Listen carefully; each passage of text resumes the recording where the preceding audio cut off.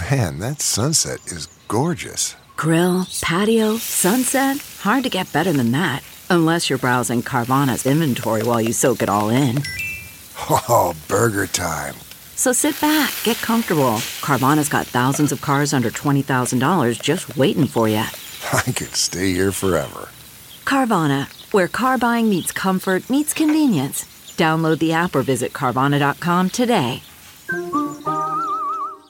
CarMax is putting peace of mind back in car shopping by putting you in the driver's seat to find a ride that's right for you. Because at CarMax, we believe you shouldn't just settle for a car. You should love your car. That's why every car we sell is CarMax certified quality, so you can be sure with upfront pricing that's the same for every customer. So don't settle. Find love at first drive and start shopping now at CarMax.com.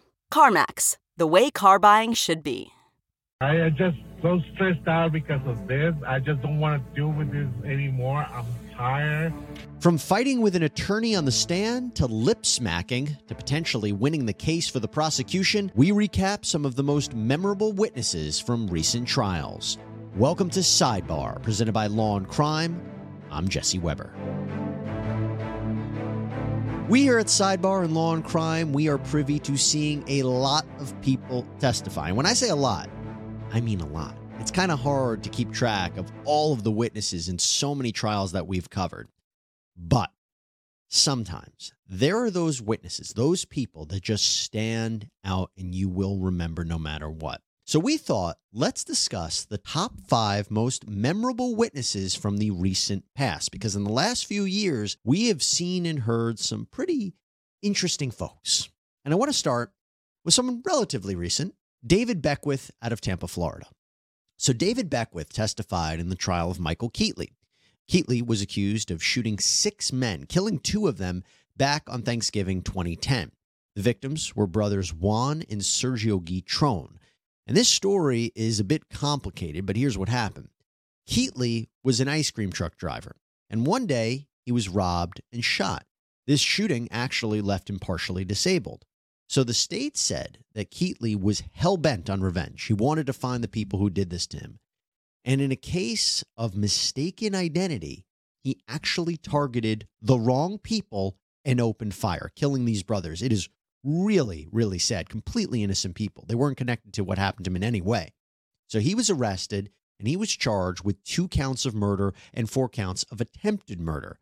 He went to trial for a second time in March of 2023. His first trial 3 years earlier ended in a mistrial.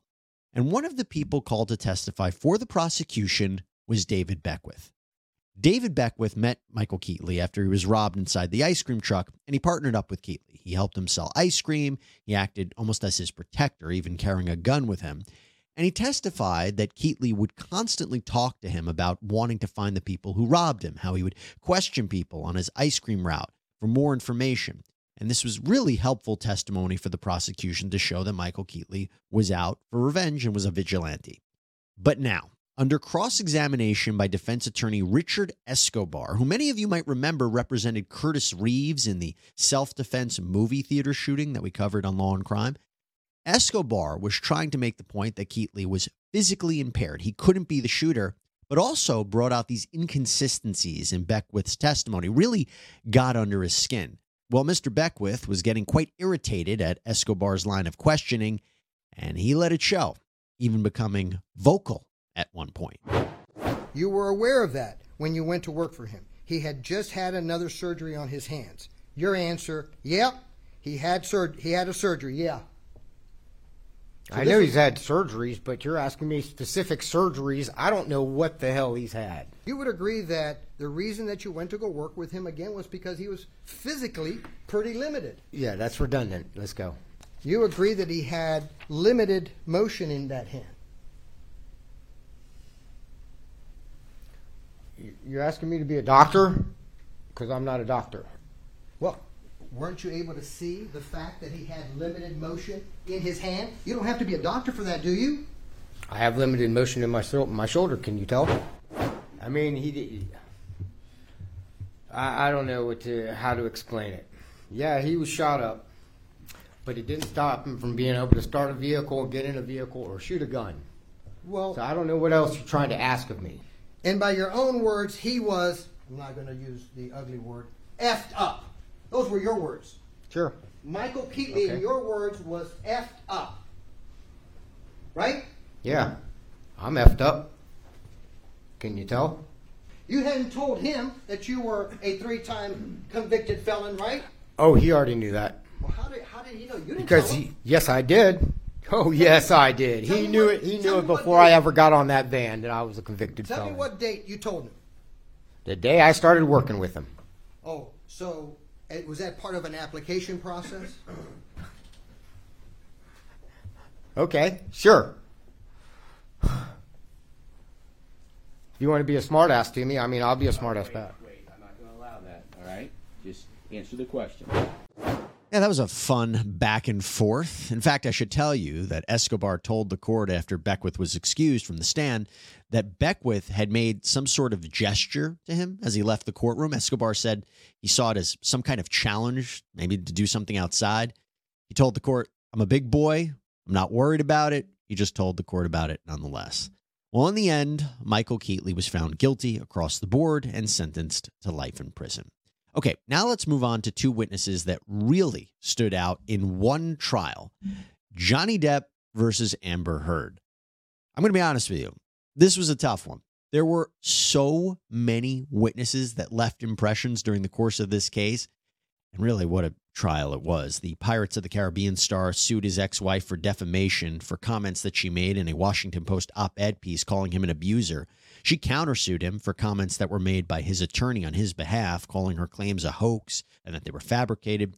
It was a really nasty, nasty case. It saw both actors testifying against each other. We learned about all forms of domestic abuse, from physical to mental. The couple's dirty laundry was shared for the world to see, and it brought Hollywood into the courtroom. Okay, picture this. It's Friday afternoon when a thought hits you. I can spend another weekend doing the same old whatever, or I can hop into my all-new Hyundai Santa Fe and hit the road. With available H-Track all-wheel drive and 3-row seating, my whole family can head deep into the wild. Conquer the weekend in the all-new Hyundai Santa Fe. Visit HyundaiUSA.com or call 562-314-4603 for more details. Hyundai, there's joy in every journey. But I want to highlight two very notable witnesses that testified. And no, I don't mean Johnny Depp or Amber Heard.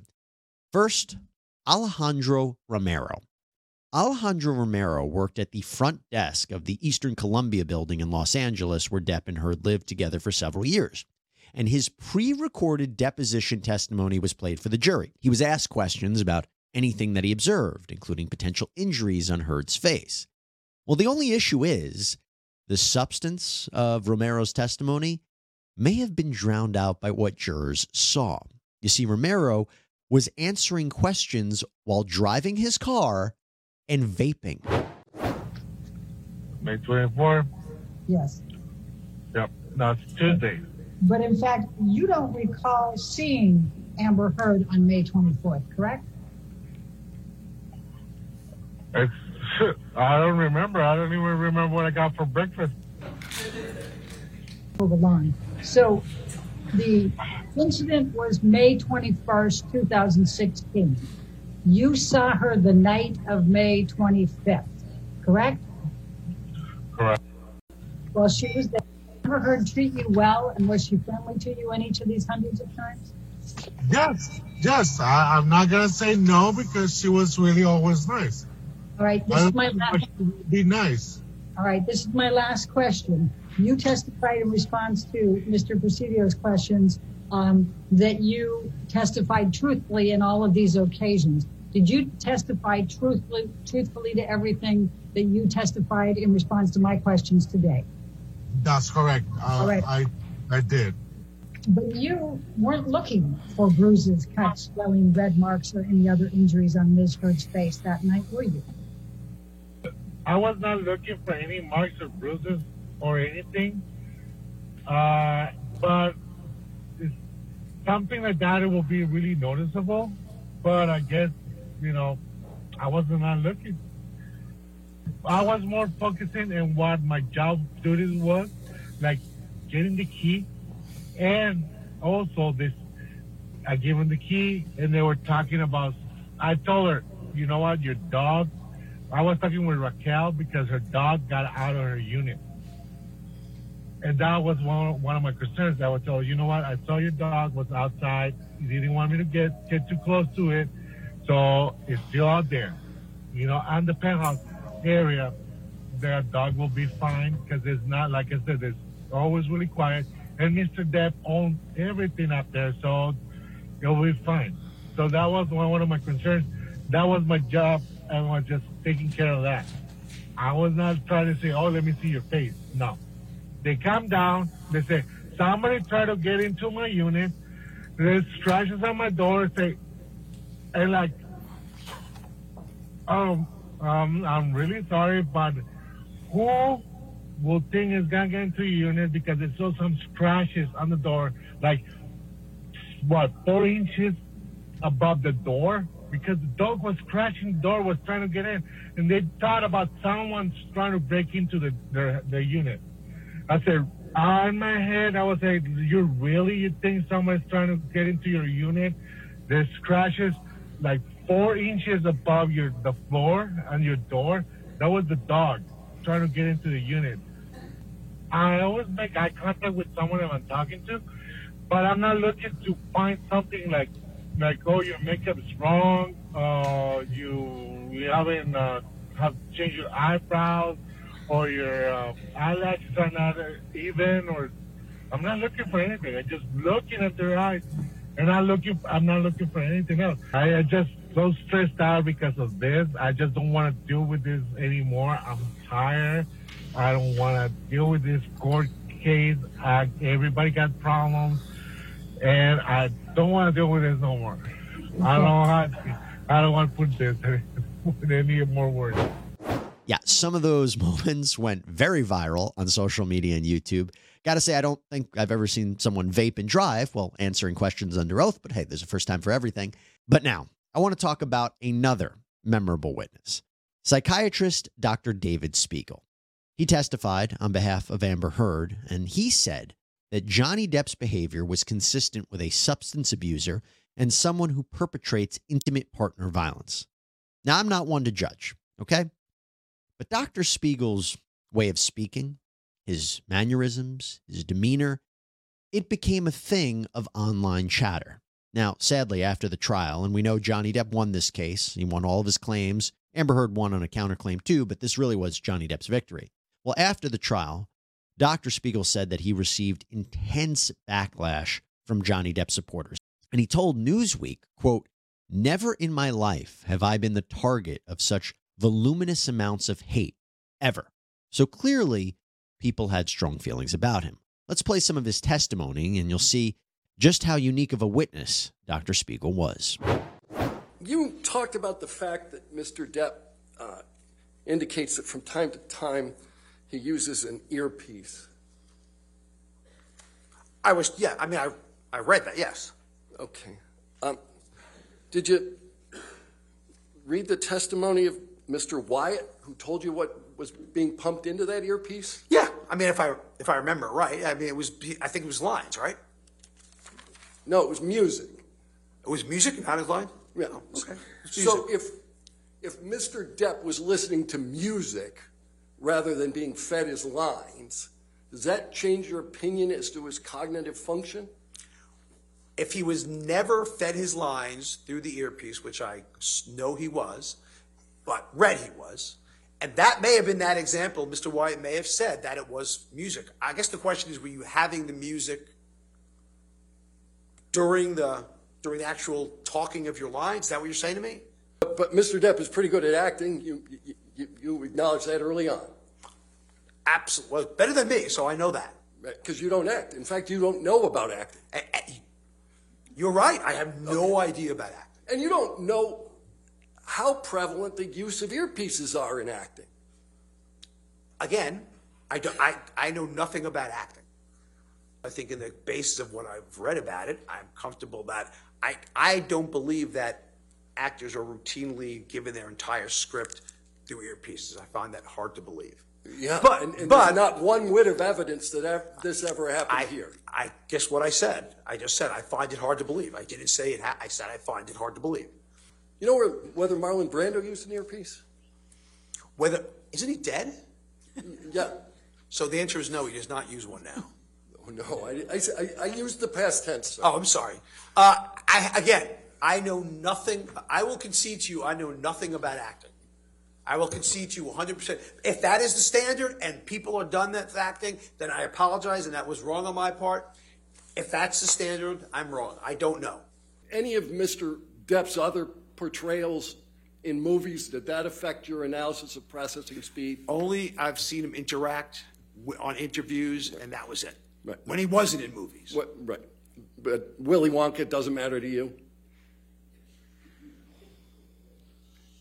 You see him in that movie, Charlie and Chocolate Factory?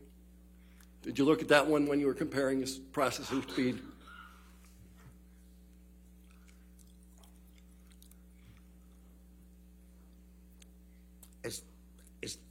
Do I have to answer that question, Your Honor? You have to answer questions. Yes, sir. No, you'll be happy to know I didn't see Willy Wonka I didn't see 21 Jump Street when it happened or whatever it was about. No, I did not. Yeah, he was definitely one of the more interesting witnesses that we've seen here at Law and Crime. For our listeners, you don't see this, but one of the reasons Dr. Spiegel went viral is this strange lip-smacking, licking thing he did with his mouth. We played it in one of those clips, and many saw that as quite bizarre. Again, I'm not one to judge. I don't want to judge, but whatever you want to call it, he was unique. He had quite the personality, and he certainly was a memorable witness. Now, let's take a step back. We've been having some fun going over some of the more amusing witnesses that have taken the stand in our recent trials, but let's be very clear. Trials aren't supposed to be funny. We're dealing with very serious subject matter. And not all witnesses stand out in our minds because they make us laugh. Some stand out because how powerful their testimony was. And that brings us to our next witness, Dr. Martin Tobin. Dr. Tobin is a pulmonologist, which means he's a physician who specializes in the respiratory system. Dr. Tobin was called to the stand by the prosecution in the Minnesota trial of Derek Chauvin. This was the former police officer who infamously kneeled on George Floyd for over 9 minutes until the point where George Floyd died. Chauvin was charged with second-degree unintentional murder, third-degree murder, and second-degree manslaughter. And the biggest legal question, was did Chauvin cause Floyd's death? So Dr. Tobin comes up, and this is an expert who actually chose not to be paid for his services. Think about how rare that is. When experts are called to the stand, that's the first question they're asked. How much are you being paid to testify? It's a question that goes to their credibility. Are they just a gun for hire, right? So here's someone who chose not to be paid, but agreed to provide his expertise to the case. Okay, that's the backdrop. Now listen to how clearly, carefully, and in such an articulate way he explains his conclusion. A conclusion that arguably may have won the case for the prosecution. Have you formed an opinion to a reasonable degree of medical certainty on the cause of Mr. Floyd's death?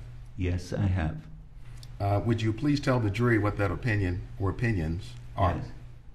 Yes, Mr. Floyd died from a low level of oxygen, and this caused damage to his brain that we see, and it also caused a PEA arrhythmia that caused his heart to stop.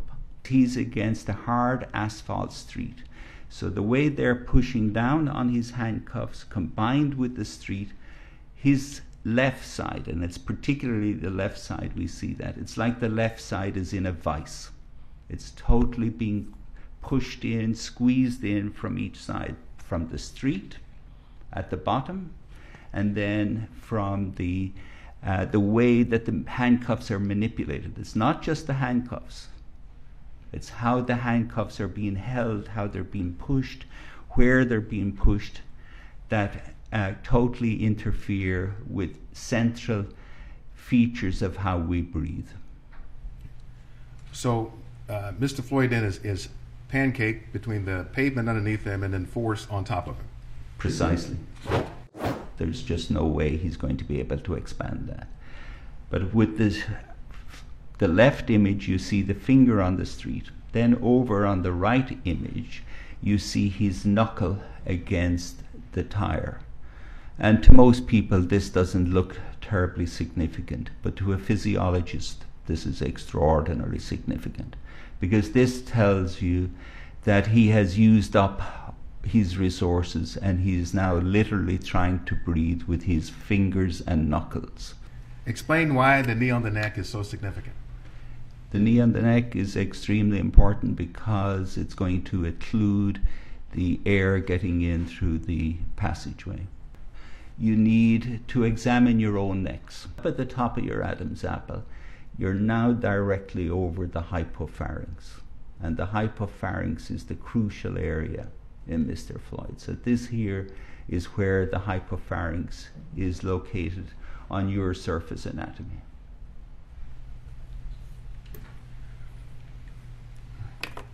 So why is the hypopharynx important for understanding this case, what happened? The hypopharynx is very important for understanding this case for a number of reasons, because it's so vulnerable, because it has no cartilage around it. It's going to be an area that is compressed.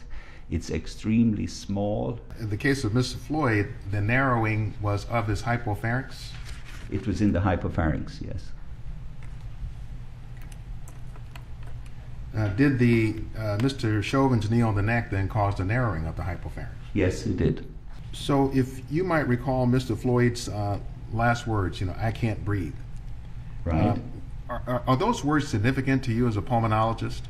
Yes, obviously they're important different ways. One, he's complaining to you of difficulty with breathing, but they're also telling me that at that time when he's saying, please, I can't breathe, we know at that point he has oxygen in his brain.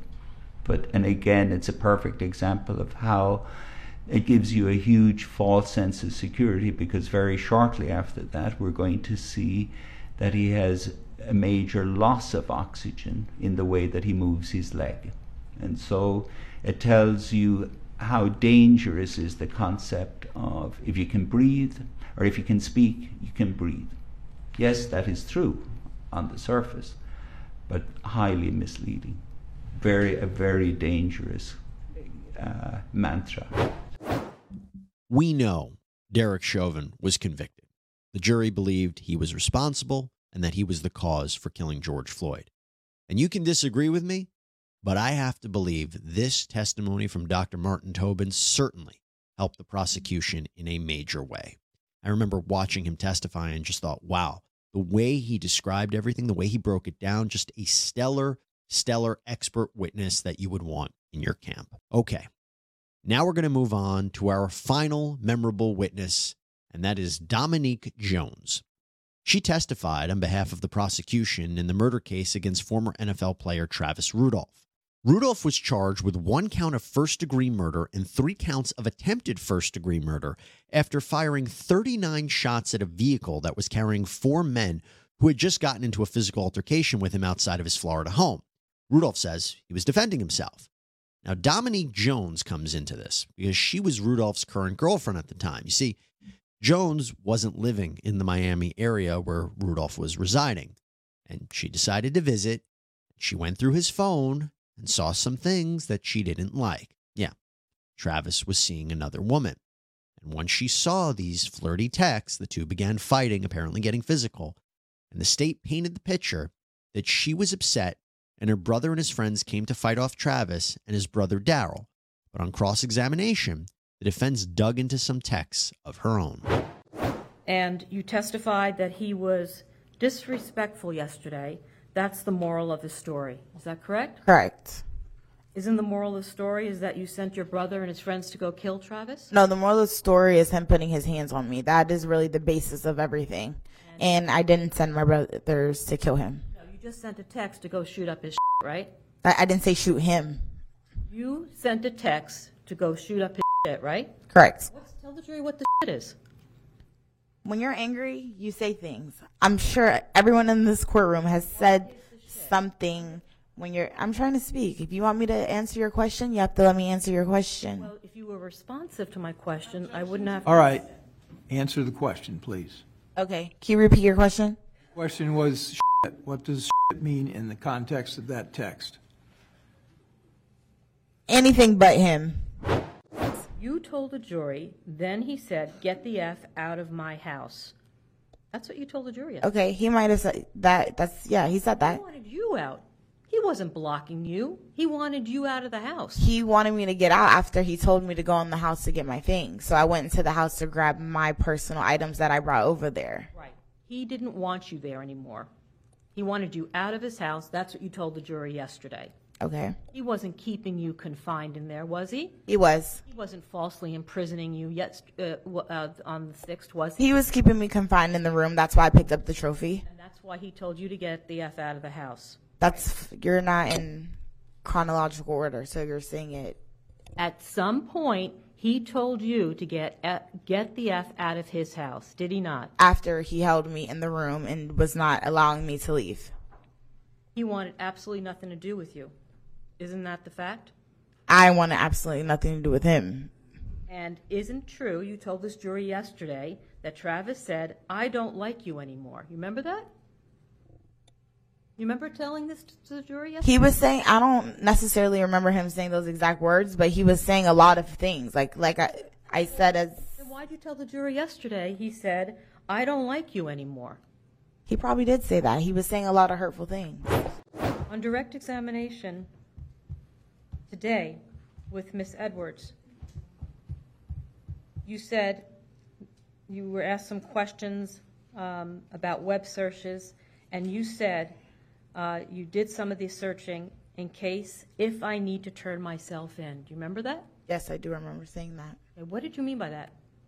I was unaware, unknowledgeable about this entire situation, so I did some research. That's the bottom line of it. Could we please move on from this question? Because you believed you had some culpability that you had... If I believed I had some culpability, I would have came in with a lawyer, a paid one, not a pro bono one, and I would have made sure that I would have never spoke to any law enforcement if I thought anything was going to happen to me. Did I do that? No, I completely, from day one, agreed, turned my phone in. Anything that was asked of me, I did.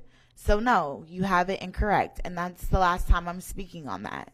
So you turned your phone in over a week later after you deleted items from it. No, when they told me to turn my phone in, my phone was turned in. And items were deleted from it, right? And they retrieved them, is what I heard. Okay. And you were concerned still, though. Who wouldn't be concerned? This is not a normal situation. Of course I'm going to be concerned. That's why you said, I needed to do this research to see if I had to turn myself in. I research everything. I research any little thing, I research. I'm a knowledgeable child. I'm sorry if you felt like this was inappropriate to research. Full responsibility, full accountability. She admits to sending the text, telling her brother and friends to go shoot up Travis Rudolph, but it seems like she didn't like being called out or challenged by the defense on her culpability. In my opinion, her testimony may have ruined the prosecution's case. The defense team basically set the backdrop that Dominique Jones started the whole situation and that Travis Rudolph took the stand. We know he did this. He explained how he defended himself, and in the end, he ended up getting acquitted on all charges. So, some very memorable witnesses. Oh, and I'm sure there are many more to come. That's all we have for you here on Sidebar, everybody. Thank you so much for joining us. Please subscribe on Apple Podcasts, Spotify, YouTube, wherever you get your podcasts. I'm Jesse Weber. I'll speak to you next time.